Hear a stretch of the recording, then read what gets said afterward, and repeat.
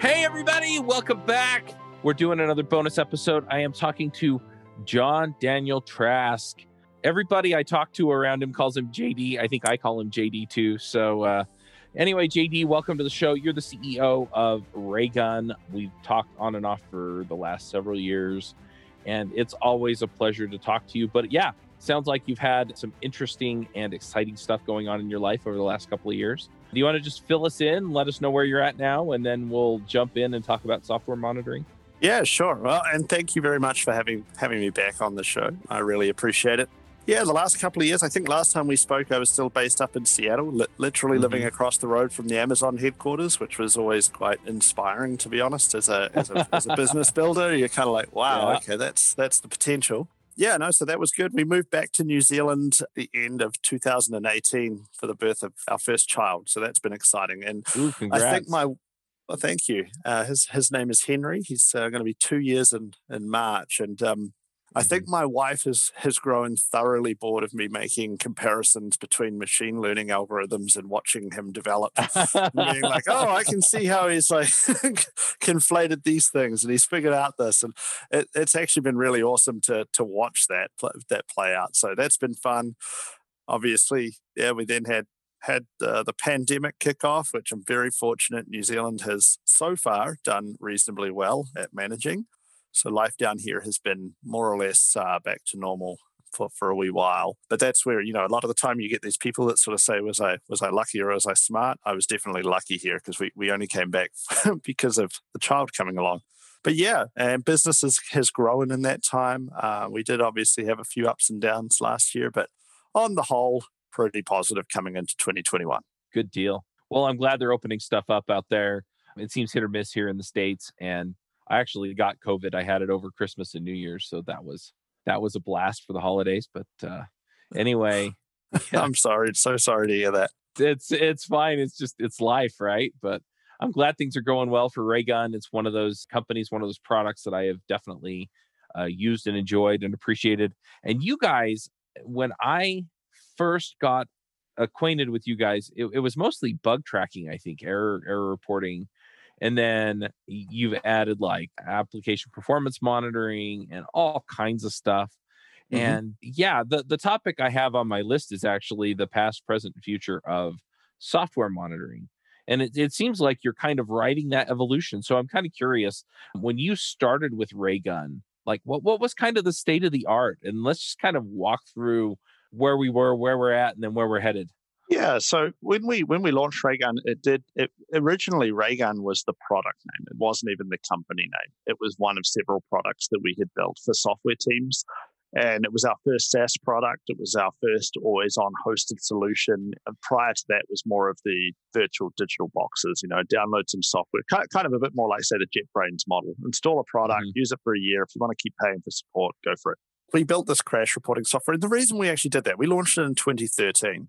Was because my business partner and I, way back in 2004 when we met, we would often build our software where we would send emails to ourselves automatically when an unhandled exception occurred. And that was a key piece that allowed us to frequently deliver, in my view, better quality outcomes for our customers because we were aware of issues. I remember coming into work on a Monday and I'd just kind of skim my inbox and be like, okay, these errors here, I can just quickly fix those up and deploy them out.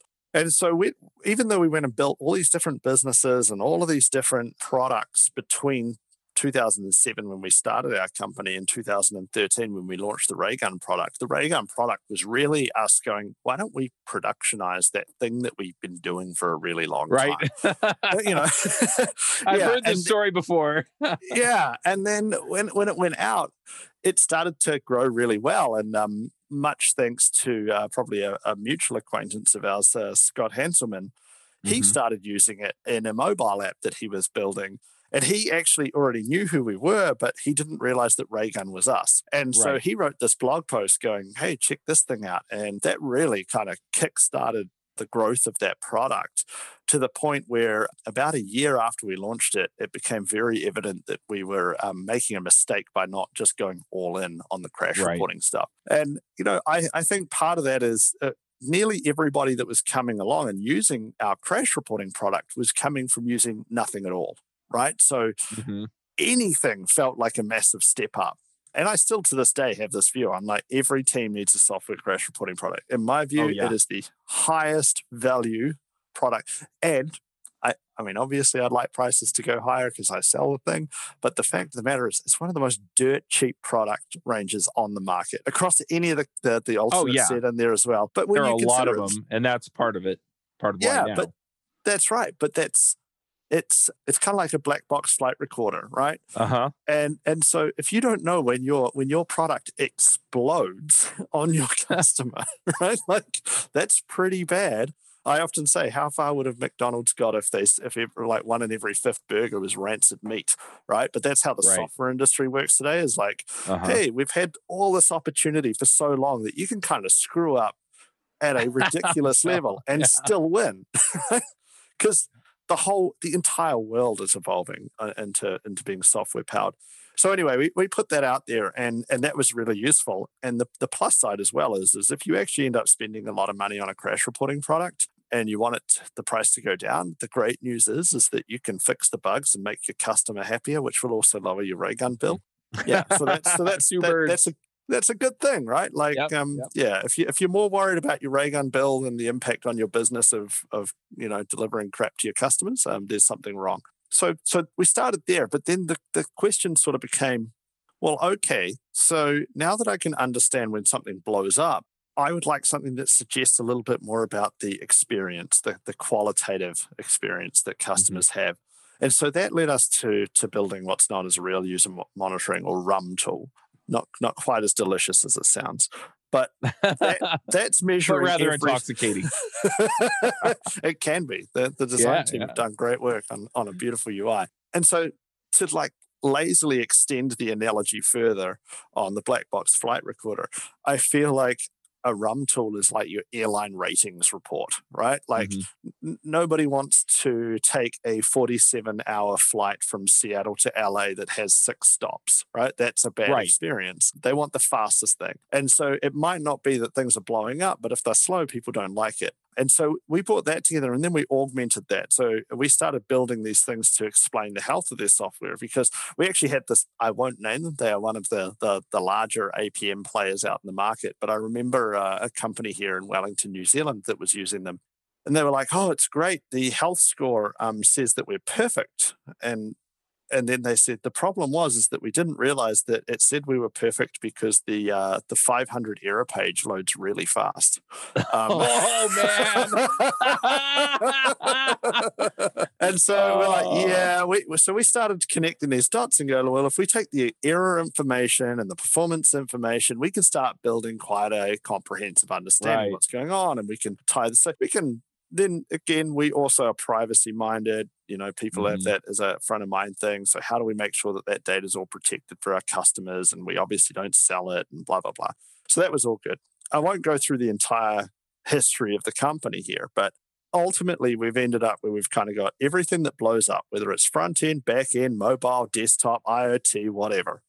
We've got end user experience, whether it's mobile, PC, tablets, TVs, we can track all of that. Lastly, we did add the server-side piece, which does code profiling and understands the code bottlenecks, not just the database bottlenecks. So that means that we can kind of now cover front, back, where the problems are, what the speeds are, and really help the teams go quickly while also understanding what's going on there. The next phase of this, and I think, today there's a lot of companies out there that are purporting to give the single pane of glass view on their software. Right? That's a common phrase we see. I still think we're like day one. Like these tools, they do collect interesting information, but it's also a wildly fragmented space. Nobody wants to have 50 tools, but equally, if you buy one, it's kind of like not enough. And so we're seeing this consolidation going on, and that's one thing Raygun has been doing for years is sort of self-developing a consolidated platform there. So that's where I kind of feel we are today. I mean, I'll just keep talking straight into the future. No, I kind of want to stop you for a minute, because there are a couple of things, that you brought up that's kind of interesting. And one is that it seems like early on there were a handful of tools that came out. One of them I will name it. They were a competitor of yours, but they've changed their name. And this was probably the first one that I was exposed to, was called Hot Toad. Yeah. And yeah, like I said, they changed their name. And then the other one, I think, is the performance monitoring tool you're probably talking about, because it was everywhere for a long time. And what's interesting is that I've seen this kind of expansion and contraction in the market where this particular performance monitoring tool went very enterprise, right? All the little people that were using them when they started, they priced them all out. They were gone.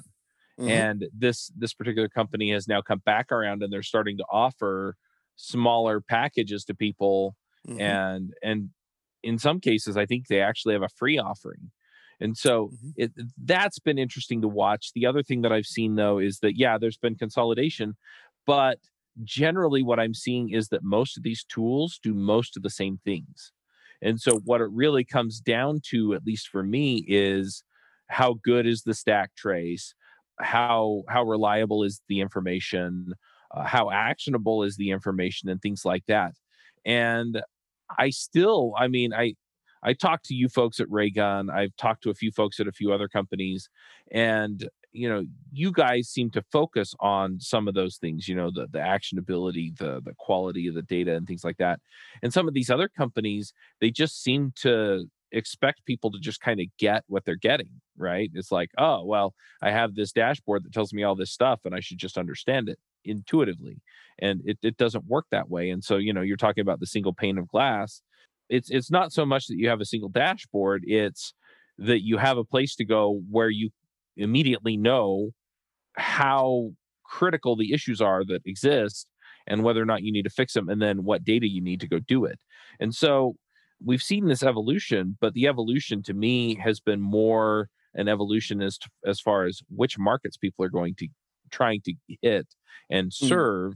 And then the other evolution that I'm seeing is around how you present the data in a usable fashion. The tools themselves don't seem like they've really evolved all that much. No, I think that's fair. I would also, before I sort of go back to the start of what you were saying, I think one of the things that happens a little bit in the categories in which we operate is with the overall growth of the software industry and the investment that's going in, and as people understand that, $50 following, say, a $5, $10, $30 million software development makes no sense, right? Like that's a really poor maintenance story. What we started out with at Raygun was Jeremy and I. Jeremy's my business partner. We've always been just tell me what to do. Like, I'll be honest, I don't have time to sit here and sift through all this. Just tell me the frigging problem and what I need to do to fix it, right? And so we started that. And a lot of the feedback we always got from customers was one of the biggest strengths: does what it says it's going to do. Yep. However, what we also started to notice was that there's this interesting behavior, and which is, if you don't provide an opportunity for people to almost muck in with their data and customize and do things, they don't build a bond, to be honest, with the software. I think that's why you find far less, say, developers discussing, say, SDKs as you do with developers who maybe discuss their favorite IDEs or the programming language. Like, the thing you engage with the most is typically the thing you start to care about the most. So if you build a software solution, which you kind of go, hey, I can use this for 2 hours a month and solve a bunch of problems, the perceived value is actually quite low because the attachment rate is low. So we started sort of opening up these escape hatches. I never want to lose sight of just give you the damn answer. But yeah, and what we found was that a lot of the historical tools, part of the reasons that people were so attached to them was because they'd built their own workflows. It's kind of like that for folks who are probably wondering for an example of this, look at Jira, right? Jira is about the most customizable, maybe after Salesforce, piece of software out there. And you go on something like a Hacker News, and all you see is people raging about how it's garbage. Now, we use it, does the job, right? But I hate Jira. Yeah. I hate Salesforce too. But it's so customizable that I think that there's a handful of people that really build this connection to it. So yeah, there's that. Jumping back a little bit to the unnamed company that kind of went up market, right? I talk about it as being the dangerous but high quality problem, especially when you're talking about VC-backed companies, right? Of which they were one, although they're not they're listed now. But you start off And effectively, a VC-backed company gets to operate like a monopolist. They get to effectively use an antitrust tactic, which is we don't have to make our business viable because we've got money from somewhere else, so that we can just outlive everybody else in the category while we have artificially low prices. And then once we've killed everybody off, or at least got enough market share, then we bait and switch that audience because we have to have the growth to support the valuations and repay those investors. Right. Right. And so what inevitably happens is you kind of get on this growth path where the growth becomes an unhealthy part of the business because it's not what the customers are looking for, right? Like they don't want to feel like that exact company, I've talked with friends who they're like, oh my God, like when they call me up, I'm just like, it's going to be to try and take more money off me, right? And that's lowering the trust. That's eroding that customer experience, right? But that's a good relationship to have with people. I have a neighbor like that. He's part of this multi-level marketing thing out here, and he'll call me up, and it's so funny because the conversation's always, "Hey, how's it going? I haven't talked to you for a while." I mean, he lives around the block. I see him at church, right? Well, when we were going to church, but yeah, and then inevitably, it's like, "Hey, can I come over? I've got some questions about some software that we're working with." And when he shows up, he pulls out his phone, he pulls out the app for the MLM. And he didn't want my feedback. He wanted me to look at it so I would buy in. Yep, that's right. And so this is where one of the things I try to be like. So we lowered the price of our crash reporting product last year, and part of the reason that we did that, and this was to your point earlier about like you don't feel like some of these products have really necessarily improved the application. And what I was going to say, but missed there, was that I suspect everybody in our categories is seeing the same thing, which is that the data volumes go up so blimmin' fast that we have had to put so much work into the back end scaling side of things that often that has come at the expense of features coming into the app. Now, the thing is, the reason we got to lower the price was we're not a VC backed company, and so I sort of thought I'd take part of the sort of Jeff Bezos mentality, which was, hey, well, if we just lowered our cost to serve by a reasonable amount, why don't we pass that saving straight on to the customer rather than saying, hey, we just maximized margin that's gonna help us? It's like, well, let's help the customers out. And so that also has been an interesting thing within the business for helping the software teams understand that performance improvements lead to really positive business outcomes, because we hear that a lot from customers, particularly around our RUM tools and our APM tool, because a lot of engineering team folks say, look, the hardest thing I have is trying to create an argument with my manager on why we should invest in performance and why we should invest in fixing errors, right? Because I can't easily put a number on it. I can't build a story. And, one of the things I'm going to start talking about more in my conversations with people is that flywheel, right? Like better quality software leads to happier customers, leads to them, telling more people about it, which, leads to better business out, more customers, like you can keep that virtuous feedback cycle going, which, by the way, are you aware of what's coming in May from Google on web performance with the No, I'm not. vitals? So in May, this is going to be super interesting. In May, that feels like a podcast episode we should do, huh? Indeed.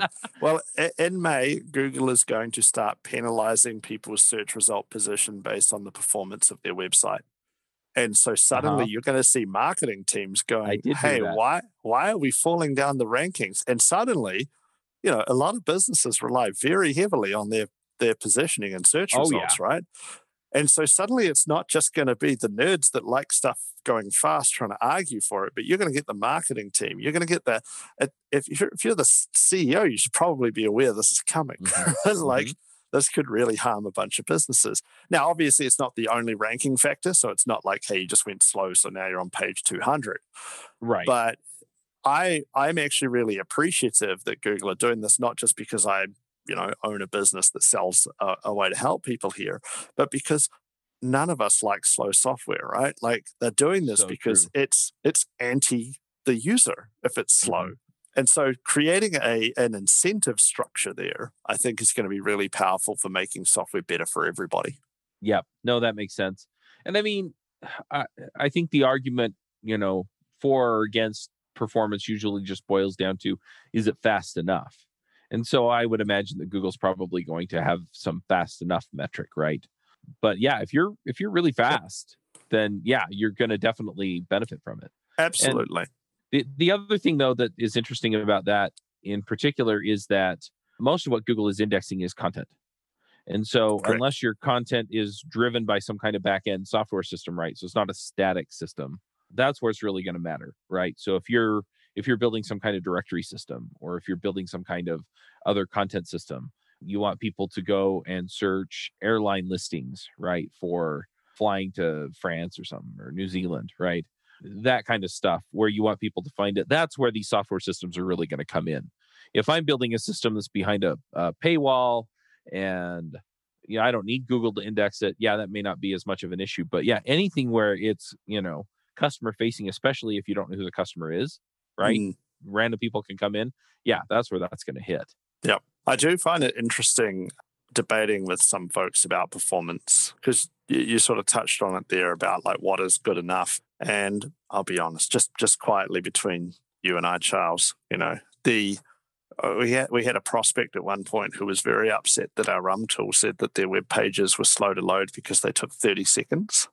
And this person said, yeah, but it's an ERP system. That's pretty fast for an ERP system. And I was like, it doesn't matter. It's still a garbage experience for the Yeah. customer, right? Like, and he's like, no, you don't get it. Like, this is fast in the ERP land. I'm like, no, you don't get it.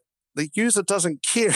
They just want it to be fast, right? And so I'll at times, not necessarily maybe pull my punches, because I Yeah. don't want to do that just to get a deal. I'm like, no, we're not going to start saying 30 seconds is a great load time just because that suits you. Yeah. Well, and I'm I going to always ask saw you the a analogy. question. Yeah. I'm going to ask you a question. You spend 30 seconds thinking about your answer. And when you come back, I'm going to go, oh, sorry, I was on Twitter. Well, this person at the point, they said, yeah, but it's not a B2C app. And I'm like, those C's, those consumers, they go to work and they become the B. Like, they're still the Uh-huh. same person. I don't come to work and then change my mind on my definition of speed. Um, and if Google can search the damn internet in like point 0.1 of a second, I'm sure your ERP system doesn't have to go that slow. Yeah. But anyway. Yeah. I'm curious, so we're at where we're at now. Mhm. And it seems like there are, like you said, kind of the crash reporting tools, the rum tools, the APM tools. Have we missed any other categories that we have now that we may or may Oh, not have yeah. had? I mean, one of the big issues that we have in the broader category of sort of tools designed to support software, let's say, Hmm. is that what's going on, and you can see this from some of the folks like, say, Datadog. Hmm. Datadog have done phenomenally well. We use them for infrastructure monitoring. Raygun Right. doesn't provide infrastructure monitoring. And so what they're kind of doing is this, like, let's just keep adding products, right? They're like, it's like they're AWS console. Like every time Uh-huh. you go in there, there's three more things that they're hoping you'll attach to. It's And funny so you you picked two UIs I've gotten lost in. Like, I exactly. just gave up. Well, this is the interest, like, sidebar for a second on AWS. Like, obviously, early on, it was this thing where you'd go in and go, "Oh, well, that is Uh-huh. useful. I'll start using it." And so, Yeah. the flywheel for AWS, if you will, was to keep adding services, to keep attaching more customers, to get them to increase spend, which funds more Okay. services, right? But now you're at the Hmm. point where you're like, there's 4 or 5 services for everything. I'm so overloaded. I actually don't. I no longer default to going, does AWS have an answer for this? Because I'm just so tired of all of the Yeah. services. And credit where it's due, they don't really shut them down either. So it's not like Hmm. it's a constantly evolving set. And that is a good thing.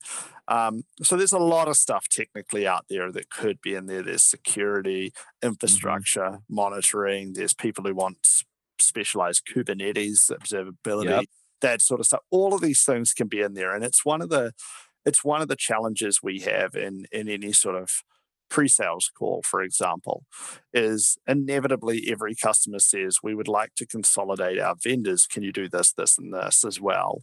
Which Hmm. is why we do three things. It was customer led, but we're kind of getting a little bit more picky about that and saying, look, maybe it's better if we just like there are complementary products that we will quite happily promote to pre-sales customers, saying we work great with these folks, or usually we can do this bit and we use this other company for this bit. We think they do a great job at it, so that's the better way to look at it. That's why I don't actually really believe the single pane of glass play, because nobody actually has all the bits, and if they all did, you probably wouldn't want to use it anyway. So. Yeah, there's some truth to that. I mean, I think there's some level of, if you just execute really, really, really well and really, really, really fast, that you could add more panes to your glass, I guess, or more, more things that you can do. But yeah, if you're innovating on everything and Raygun's innovating on 3 things, I think Raygun can knock you out of the park on those 3 things any day of the week, because you're working on everything.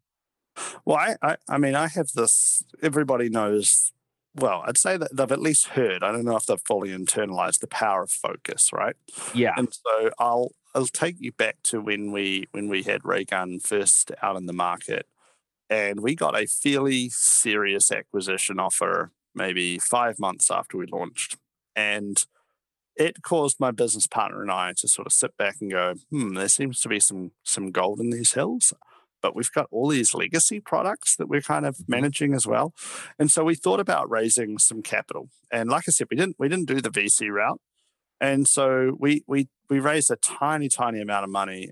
I was first equal largest investor in that. It was an opportunity for me to put more capital into my own business. But we also brought in some money from some folks that we'd built some other businesses with, which was really cool. And then the revenue chart it's the classic hockey stick, right? It's going up and then it starts going up really steep. And I would have folks say, what happened at that inflection point, JD? And I was like, that's when we brought in some extra capital. And they're like, what did you spend the money on? And I was like, well, we didn't. And you'd see this like, what are you talking about? Well, if you brought the money in and then the trajectory changed. And I said, look, it's my strongest data point for focus, because we had the capital. We could basically completely ignore the other things we were doing because we didn't need them to eat. Right. And as soon as we went all in on this one thing, surprise, it worked a hell of a lot better. Like, we were marketing it better. We were innovating it so much faster. Like, it became the common language inside the business was to talk about this single product rather than everything we were doing. And we were a very small company at the time. And so nowadays I look at that as my concrete, not only do I know because people say I should focus, but I actually have a quantifiable diagram, put it on the wall. This is the power of focus.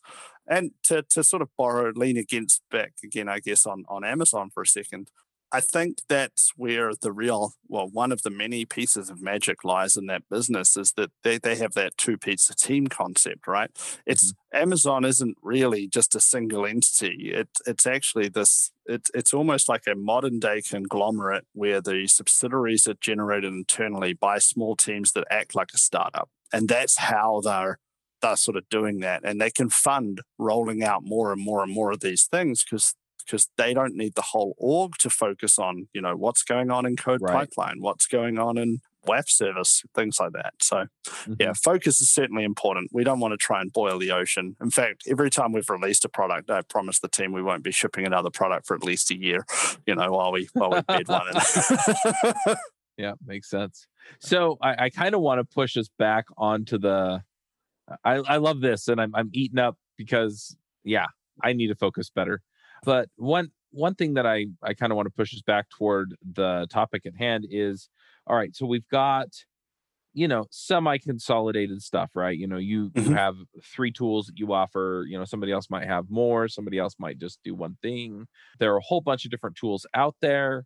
Where is it going from here, right? What does this look like, maybe in 3-5 years?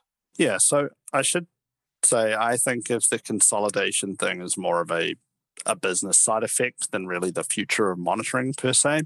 I think I remember having this discussion with somebody from Microsoft, and he was chatting to me about how could you observe the entire operation of a computer, right down to the registers on the CPU, right? Because in effect, you can't measure these things because they're in motion doing stuff, and the act of measuring it starts to influence it, and blah, blah, blah, blah, blah. But it's a really good. So one area we're starting to get to is that the depth of information is a lot better. So this is not to pile on the unnamed vendor from earlier, but if I was to compare our APM product between them and us, they have a much, much broader offering in APM. They've been around a lot longer.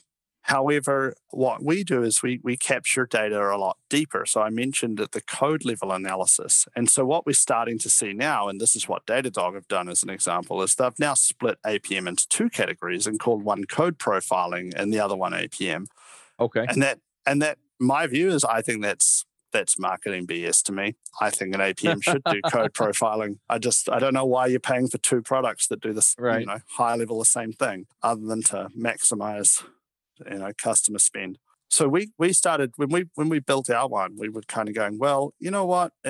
The other one, the unnamed one, is really good for telling you the duration of a request and what database queries were slow. And heaven forbid the issue be in the code somewhere, right? Like, because they're not really, they're not going to tell you anything about that. And that was fine because, to be honest, back then, and what they pioneered an industry, right, was arguably the right balance of performance impact of being able to monitor without interfering too heavily with the app itself running. And so where we've got to now is like, okay, there's all these improvements, while Moore's law may not have really kept going, the resources available are getting embarrassingly, rich for us. And so that was where, when we were starting at more of a blue ocean view of this, we could kind of go, no, this should be doing this from the ground up from day one, right? You should be able to understand what the code is doing and find the bottlenecks there too. And that's an example of where the industry is going. And the reason I talk about that CPU observation question is because, broadly speaking, I think that's one major theme is the ability to collect far more data and give you far more actionable insights about what's going on in your code. So rather than just looking, well, this session length this request length is taking a bit too long, and there was one gnarly query in there, let me start digging around. I want to just be able to see the entire details of the request so I don't have to go digging. That sort of stuff is coming in a lot more. We're starting to see things like distributed tracing and being able to correlate different events from different systems together. And that doesn't just mean like, well, my API talks to this background service and I can get a distributed trace. To give you an example using Raygun, I could go in and I can find, because I choose to identify you, I could find your account as a user of Raygun. I could look at every request you've ever made against our service. I could see the timing of it. I can see the errors in it. I can see the load times. I can go down and tell you exactly how long that helper method inside our C# code base took on your particular request. And so correlating between the silos, and that is a little bit of that single pane of glass piece, but being able to bring all of that stuff together is becoming more powerful. But oddly enough, for a category of services being made available to software teams, there is a real lack of APIs and integrations between those silos in a way that lets you correlate the information well between them, if that makes sense. So I can see that sort of opening up a bit more, where you don't necessarily want to require just that the vendor do that correlation between their own products. There should be no reason you can't do that across the boundaries. And that's obviously going to be more and more important with the cloud players out there as well. The last trend, and I would actually argue probably the most important one, and even though it would probably sound like the least important to quite a few listeners, we've got to make the end user the central entity of any monitoring product, right? Yep. It's just machine data.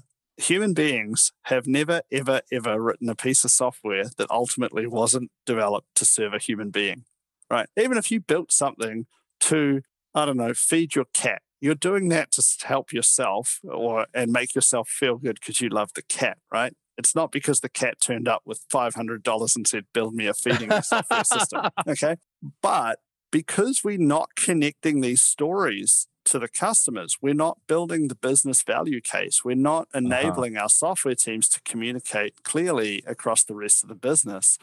they can't articulate the value of certain things. They can't understand the impact of sort of the performance or the errors and whatnot. And so part of that whole just give them the answer is how do we start making it less about machine data and more about the customers coupled with the machine data to help the team fix the problems for those customers. Because really that's all you need the machine data for, right? Is to help you understand there was an issue, and then also what do I need to know to help me go and fix the issue? Right. But really, it's about the customer. And don't get me wrong. I mean, we didn't cover it at the start, but I love writing code. I've coded for decades. But I do often feel that as an industry, I can understand why a lot of people really sort of almost hit a limit in their career because they don't know how to communicate outside of the tech team. And then they get frustrated and whatnot. And it's like, but they don't understand. It's like, yeah, but you're not. It's like you're speaking a different language. It's not their fault, right? Oh, you've been watching me have conversations with other people over the last few days. Well, honestly, I see it as, it sounds really harsh, but I used to say quite frequently, I don't fundamentally believe that a lot of software folks have earned the right to be at the leadership table. Yeah. And part of that is just and it's not an insult, it's the immaturity of our industry. And that immaturity, going right back to what we were talking about earlier, is actually driven by the embarrassing riches of opportunities in front of us right now. It is a gold rush in software, and it will be a gold rush more or less for our whole lives, right? It's allowed us to perform poorly on a lot of different dimensions and get away with it because the value created was still just so high that people would dismiss it. But as we start to get more mature, and part of this is tooling, part of it is mentoring, part of it is exactly what we talked about before we jumped on the podcast, helping mentor and grow these teams and figuring out the right people to manage. That is going to be just as transformational for the software industry as any particular piece of tech, in my view. Yeah, I agree. I can't remember who I was having the conversation with, but it was earlier today. And we were talking and somebody basically said, well, software developers are introverts. And I said, look, in the 80s, you could get away with being the lone gunman that would, take in a spec and spit out the software, and everybody's good with it. In the 90s, things got a little more complicated, and you had to work with other developers in order to get the job done. 2000s was more of the same.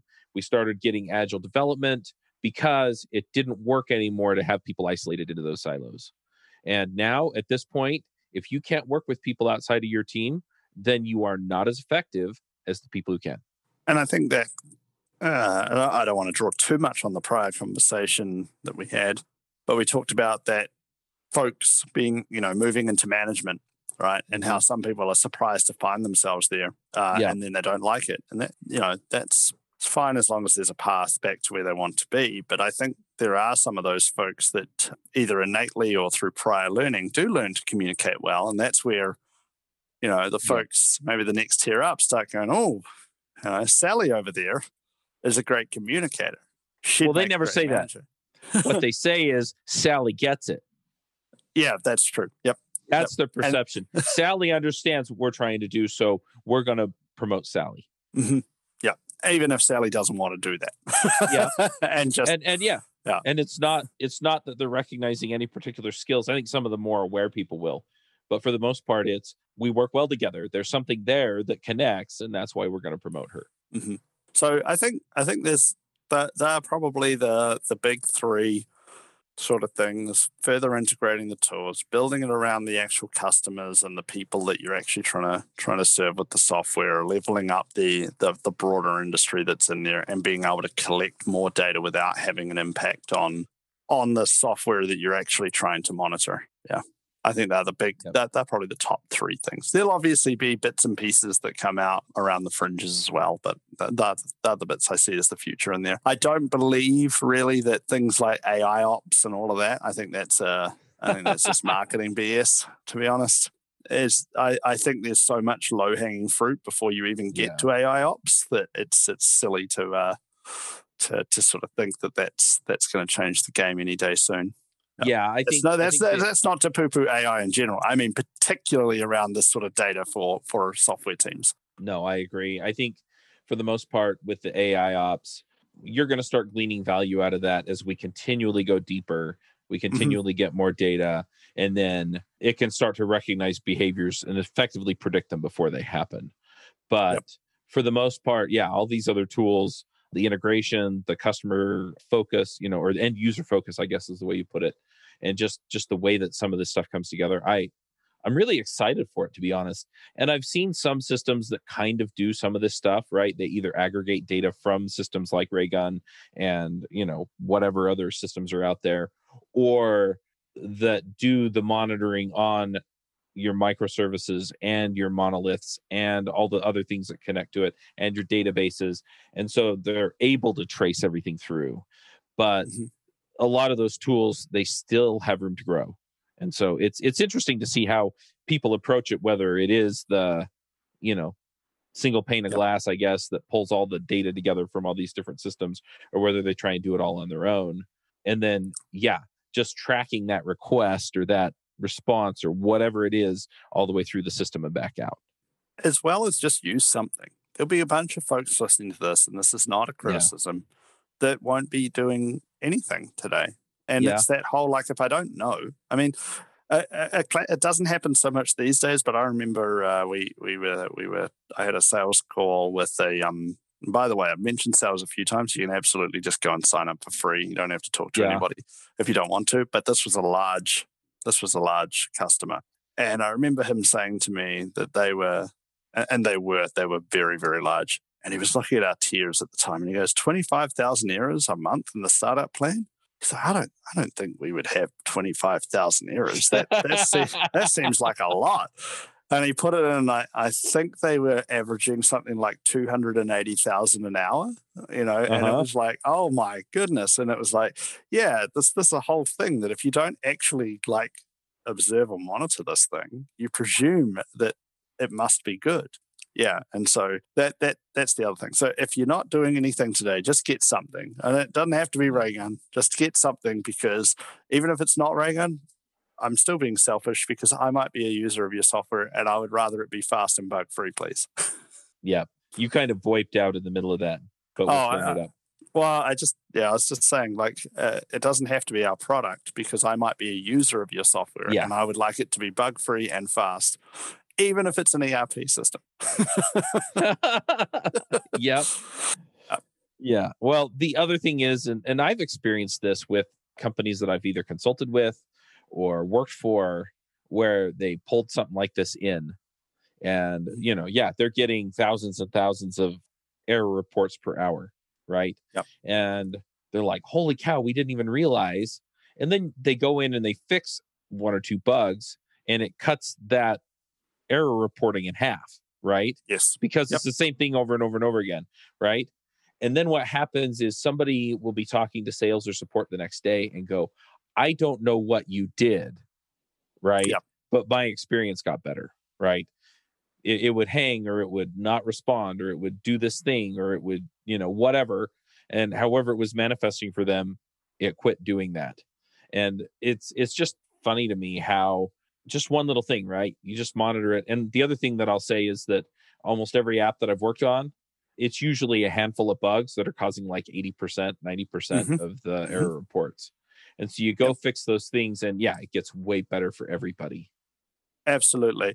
We certainly see that with larger customers. It can be a bit intimidating at the volume. And usually all I say is, like, firstly, don't sort the groups by the number of errors, sort them by the affected customers. Highest number of affected customers to least. Every sprint, if that's what you do, just pick the top two things, give them to the team, make sure they fix those two. Hopefully they don't take that long, that much out of the sprint, and just repeat that process. We do see sometimes that developers are afraid that things like an error reporting tool is going to be used against them. So we're, and to be honest, this is one of these weird dichotomies where, I've said, look, most of our customers will never talk to a salesperson. But it can be where talking to sales can be good, because this is where we often will make sure that if, the manager's on the line, we want to make it very clear that 0 bugs is pretty much unobtainable if you're at any sort of scale at all, right? And so making sure we can be in those conversations to ensure that we're educating the manager without it starts to sound like an excuse if it's just the engineer to the manager. But if Mhm. it's the vendor saying, look, we can help you improve the quality, but it's kind of like test coverage. Very little benefit in trying to get to 100% test coverage. But if you've got 40% that covers the main parts of your app, you're doing pretty well, Yep. right? So that's where having those conversations can actually be quite useful. Yep. In there. Makes sense. And like you said, I mean, it usually doesn't cost much to sign up for one of these services. I know Raygun's super affordable. Start at $4 now. Oh, wow. No, Told you. seriously. Usually it's like $10 or $20 to get started. And yeah, $4. That's easy. But yeah, then I mean, even if it's $100 and you can attract more customers or retain the customers, you reduce your churn. I mean, holy cow, it's totally worth it. So, but then that is on us, though, to make sure that we continue to evolve our software to be able to tell you those stories that say, you fix these 8 things and your churn rate improved this much, or you increased sales by this much, right? Like the tool should make it easy for you to be able to turn up at whether you have a Friday meeting or similar and be able to sort of basically brag that your team kicked butt, right? Yeah. That's what you want. Yep, absolutely. Well, the other thing is that I've also been in the shoes of, if you want me to consult on this project, then you have to have a tool like Raygun. And then we install it, and then there's a major event, right? At some point, because there's going to be a major event at some point. And so we get in, and they're like, okay, well, we got to gather all the logs. And I'm like, no. Right.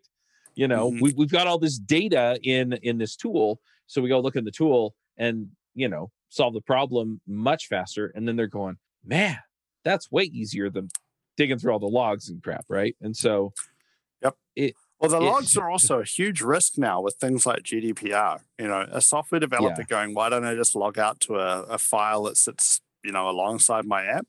Cool. So when somebody asks for all of their data or to be expunged from your system, who's the person going and checking those things? There is benefit to service-enabled versions of some of these technologies, even if you could just, put in a gem or a NuGet package or whatever. Compliance is going to become a bigger and bigger thing. Yep, absolutely. Sorry, I think I cut you off there. Sorry, Charles. No, I was just thinking about that a little bit earlier when you were talking about, tracing one request or one customer through the system. Yeah, there are privacy concerns with that too. And so it's interesting too, just kind of watching these tools evolve to provide you the valuable data and still comply with, any regulations that you have, or even just any concerns you have around privacy. I've seen a lot of companies that don't necessarily have a regulatory burden, but they don't want to put anybody's data at risk. So it's just nice to see, that, all of this is contained in this tool. I don't have to go and fight the system in order to get what I need, or go sit on the DevOps guy until he gets it to me or whatever. Yeah, there's certainly that whole treat PII data as toxic waste, right? It's a liability.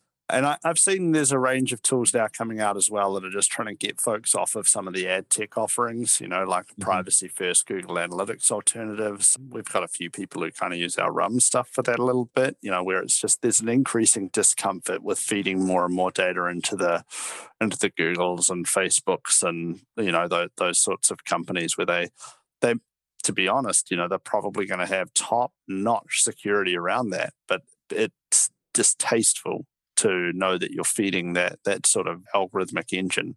Obviously, Apple have kind of made that a cornerstone of their differentiation, not to try and leverage the PII data in the same way. Yep. All right. Well, let's go ahead and wrap up. If people want to go check out Raygun, what's the best place for them to go and do that? I tend to suggest the internet, which is... I've heard of it. It's catching on at raygun.com, raygun.com. Yep. So there is free trial for any of the products. And if you, again, wanting to demonstrate that customer centricity, but if you have any issues, if anything's confusing, or if you don't like it, I am JD at raygun.com. I would love to know, because I as a nerd come business owner, customer feedback is manna from heaven, right? It helps us improve. Nothing is ever perfect. And I just want to make it the best solution we can make for everybody. So do try it out. Do let me know how you find it. I'm also on Twitter as TraskJD. Yep. All right. Very cool. All right. We'll go ahead and wrap up Charles. here. Thank you. This was really fun. And yeah, max out, everybody.